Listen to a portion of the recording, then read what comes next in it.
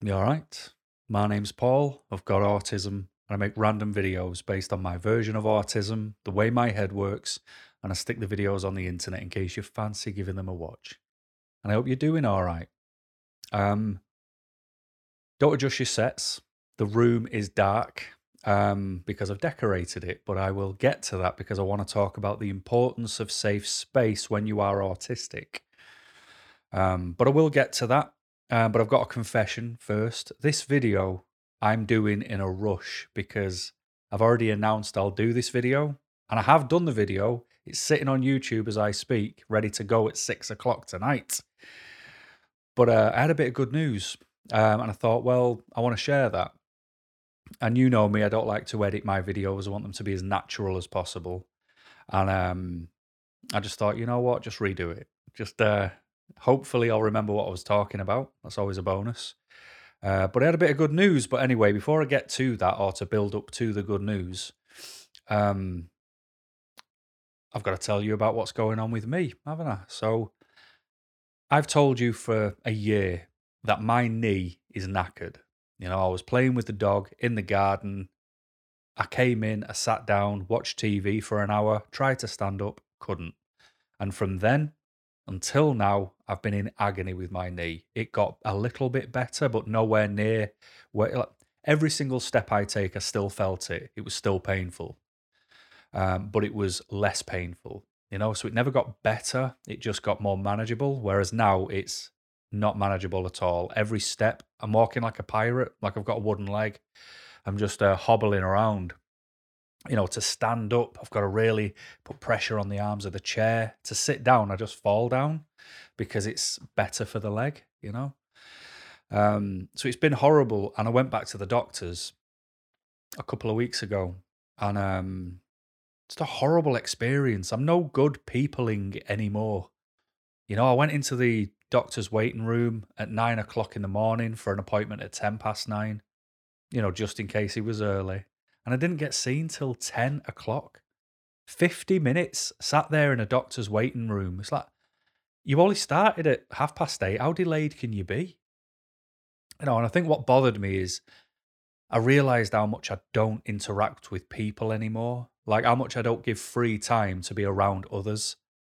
So I was in this waiting room, and then there's this guy on his phone. He gets a phone call. His phone is on full volume, and he's just stood there in the middle of the doctor's surgery going, "Yeah, mate. Yeah, I'm just going to get done at the doctor's. Yeah, once I've done here, I'm going to go to Mr. Sanders' house. Yep.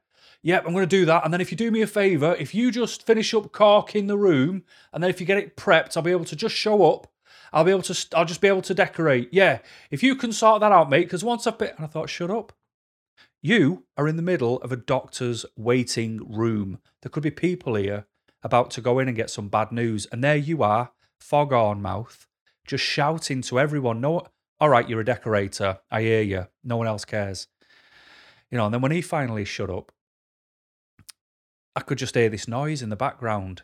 And you know, when there's, like, for me, music is such a trigger because I grew up next door to drug dealers, next to scumbags, next to all sorts, where they would just blast music all day.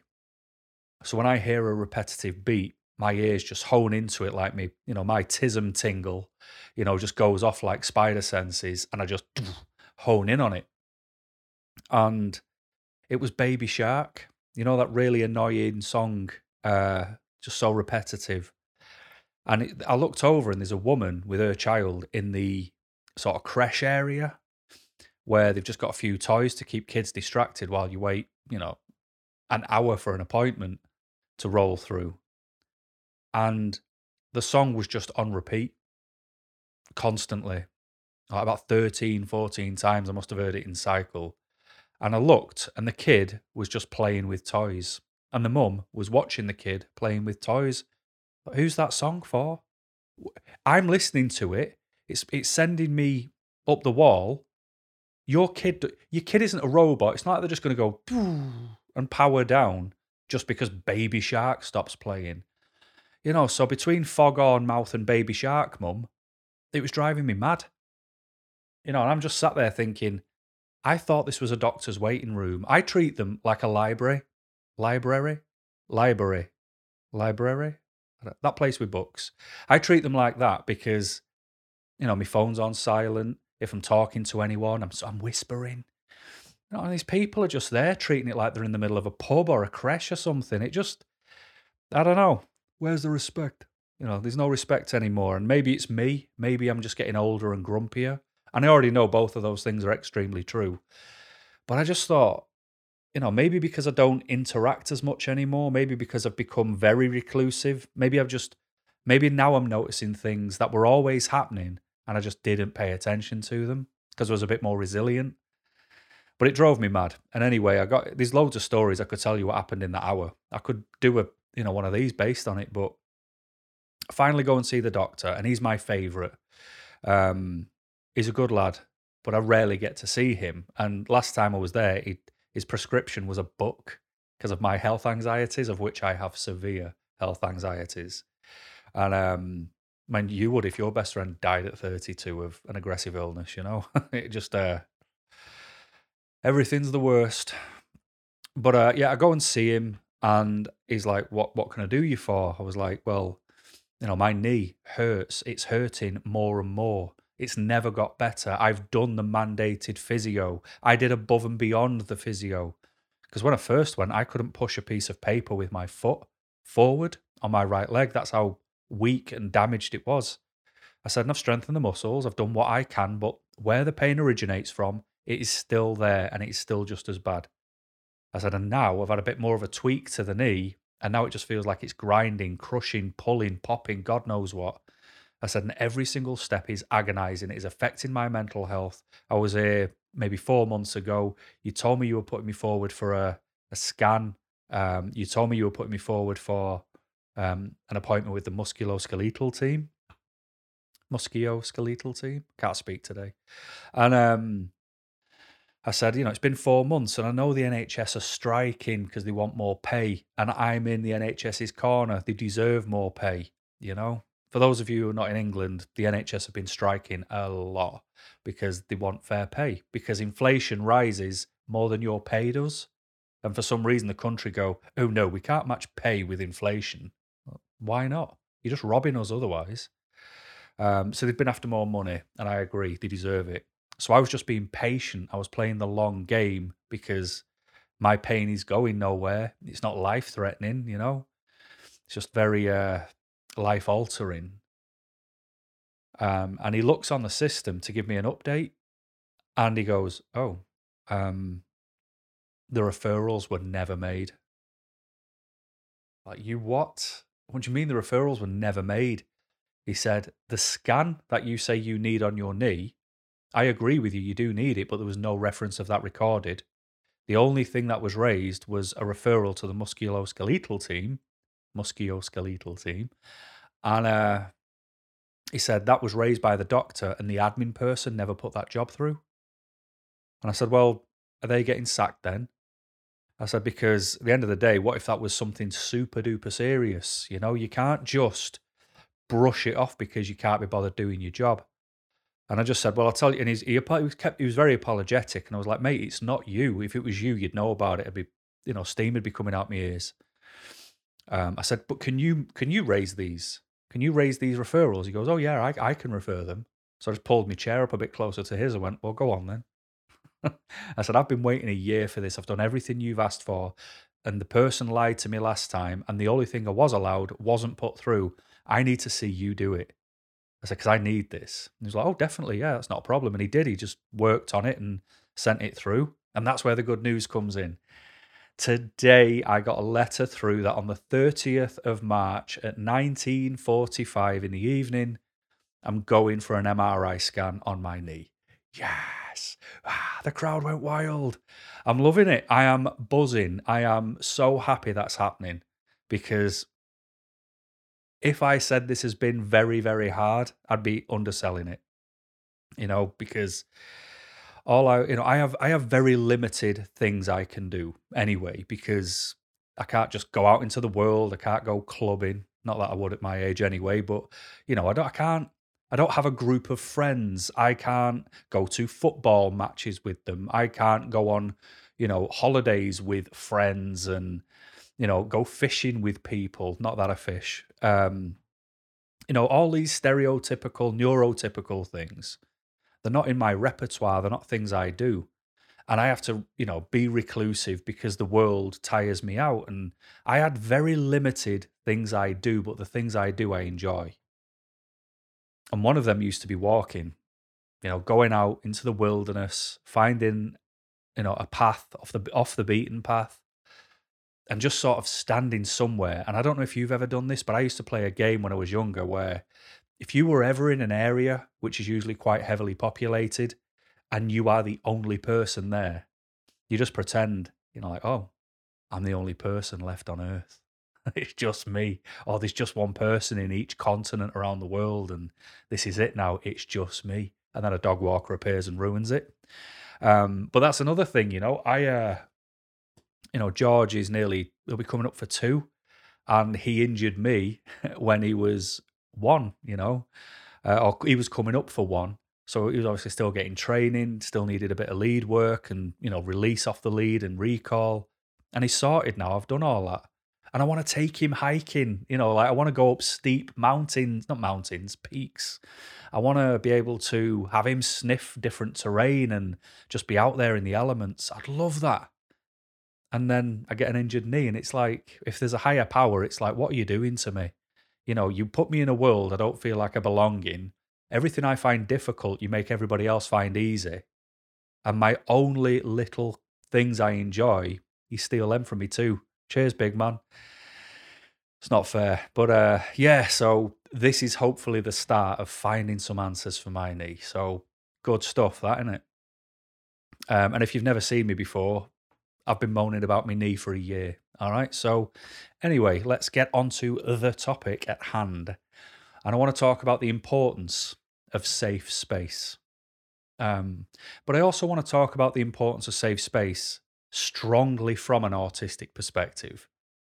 And even though I probably won't hit 1,000 points I know I've got in my mind, the reason I'm saying that is because quite recently there's been a lot of movement on social media in relation to autism. And what I've found is there are not many people talking about autism anymore. They're talking about autism and, do you know what I mean?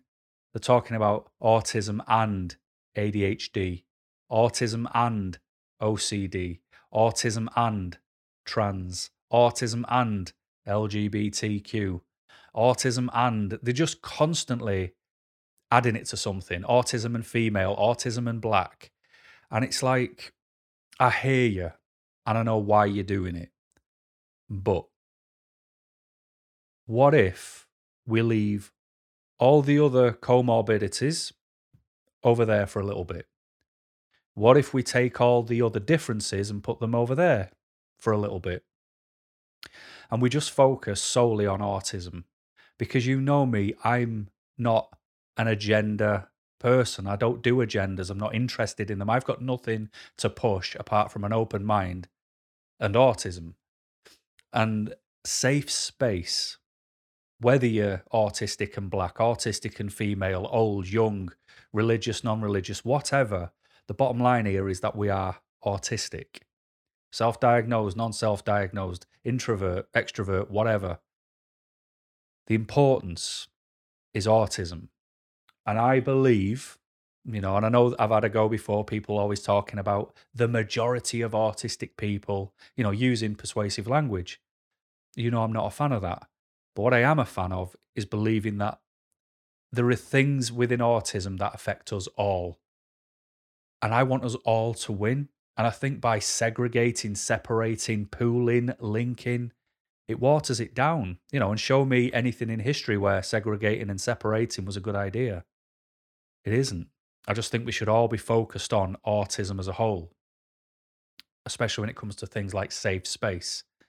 And this room right now, like I said, it's a different video. The walls are dark. But you know what this room is for me? It is my safe space. And the reason it's my safe space is because, the house is a safe space, but this is like my ultimate safe space. And it's because the world doesn't belong to me, but nothing in the world belongs to me either. I go to work 5 days a week.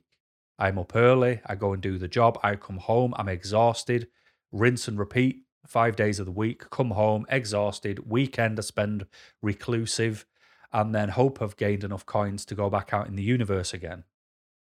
And people have said to me, that's not living, that's just existing.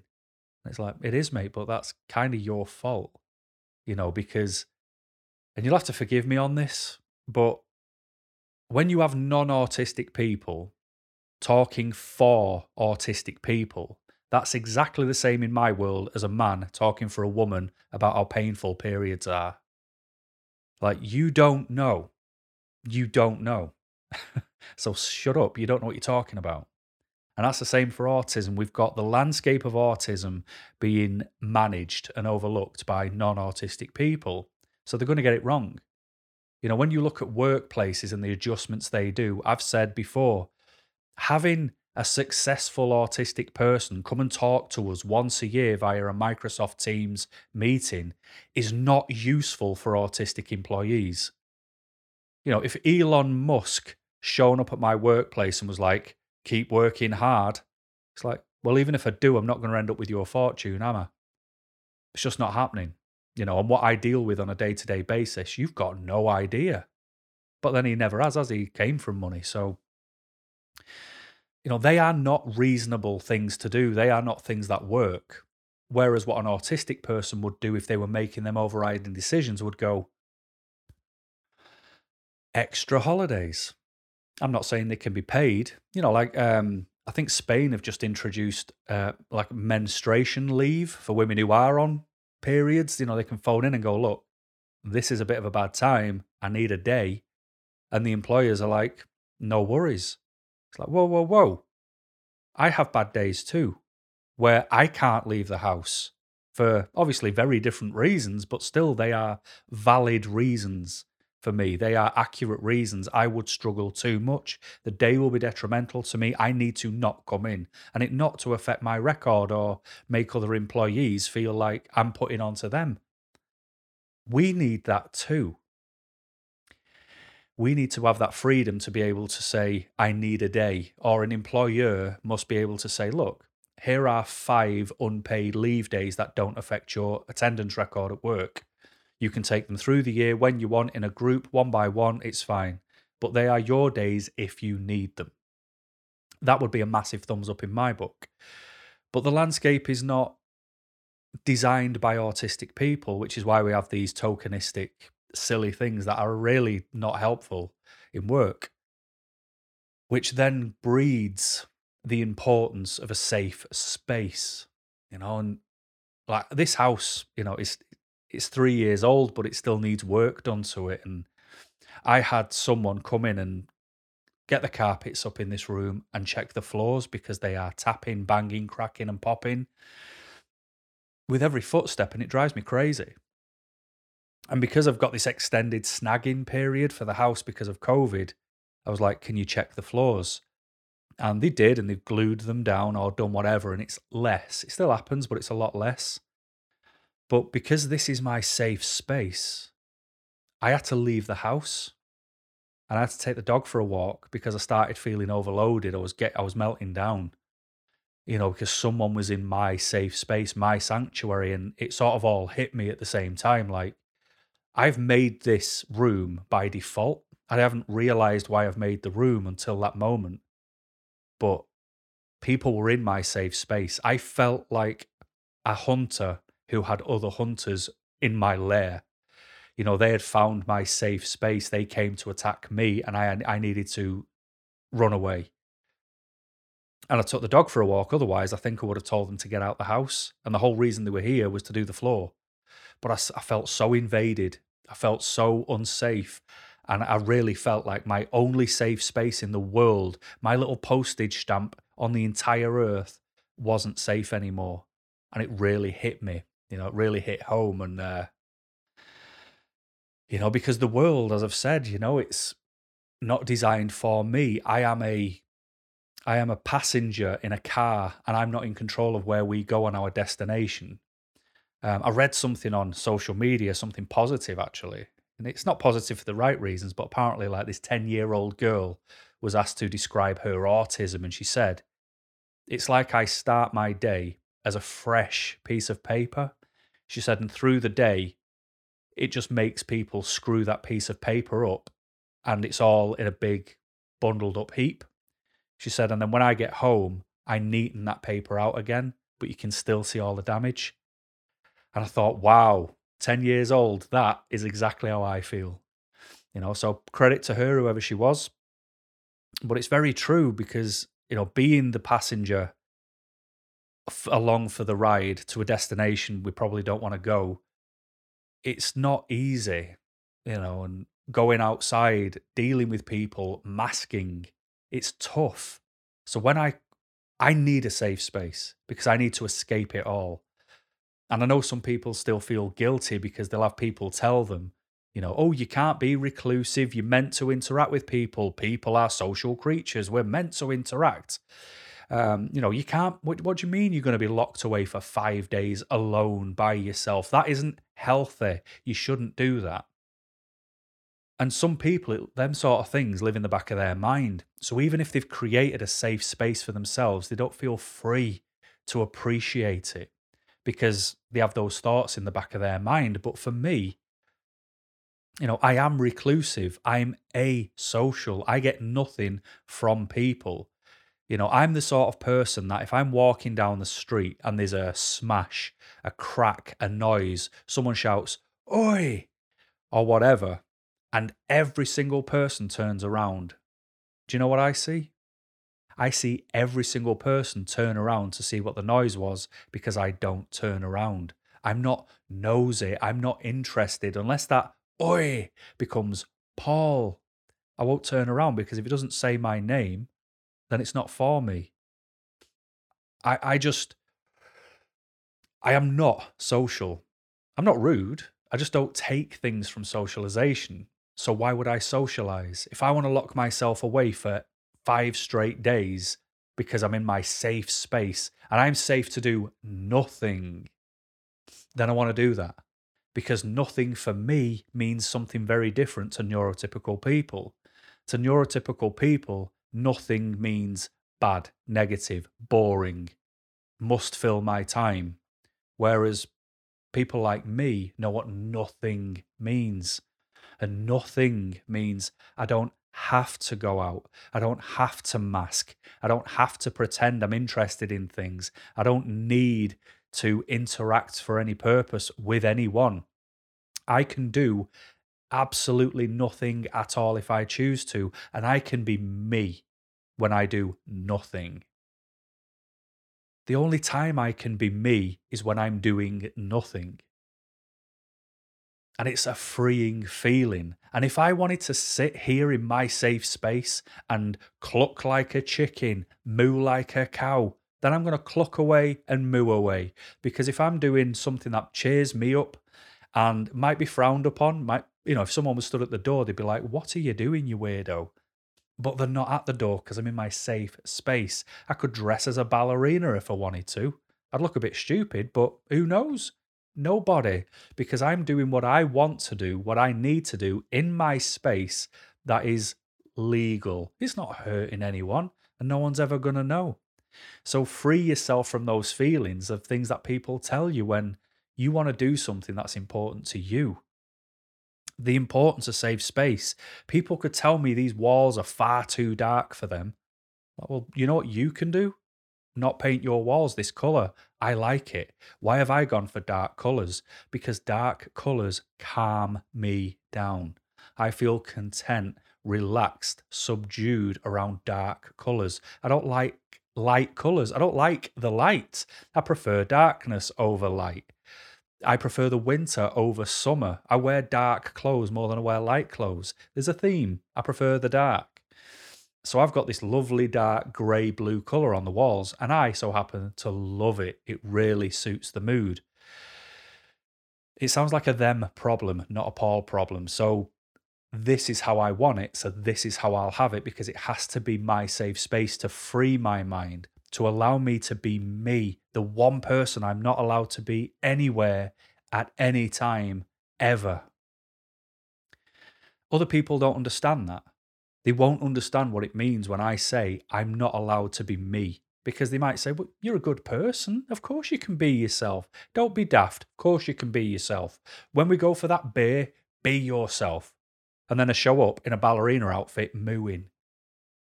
You know, people don't get it.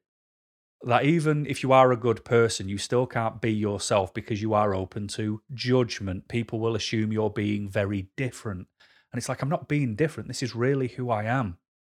I've just been different for your benefit. So we can keep this interaction going. So I can say I've got a friend, you know? But safe space is needed. It is absolutely needed because we don't have anywhere else. And we have to create our own safe space because what's safe for me is different to you. My safe space is this room, is the color of these walls, is the way the room is laid out, is these lights. You know, this is safe space for me. Because if someone knocks at the door right now, the door isn't getting answered. Nobody comes in my house and nobody comes in this room. This room is off limits to everyone. The closest anyone will get is watching this because it's my safe space. And I have to give so much of myself to everyone all of the time that I'm allowed to be selfish and find my self-preservation in a safe space. Your safe space might be with somebody. Your safe space might be fresh water swimming, getting out into the middle of a lake, sticking your head under the water and screaming at the top of your lungs, and then popping your head back out like nothing's happened. It's not about what your safe space is. It's about making sure you have safe space.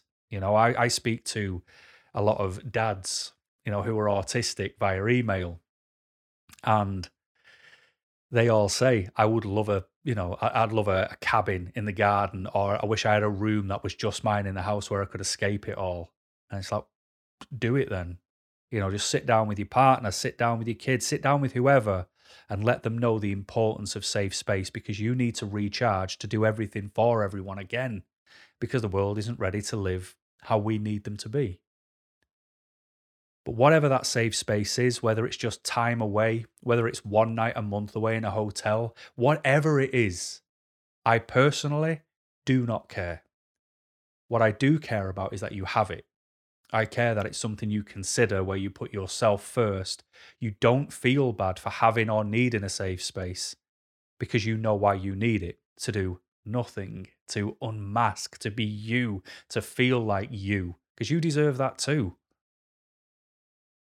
The importance of having a safe space is something that is not talked about enough.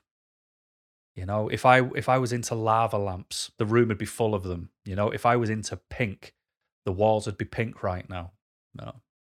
And I also chose this color because it was between this and one very similar, but this one's called Gotham. And I'm a big Batman fan, so it won straight away. So once the flooring is done in this room, that is it. There will be no human ever again stepping foot in this room unless I drop dead in it and people have to cart me out. But then I won't know either.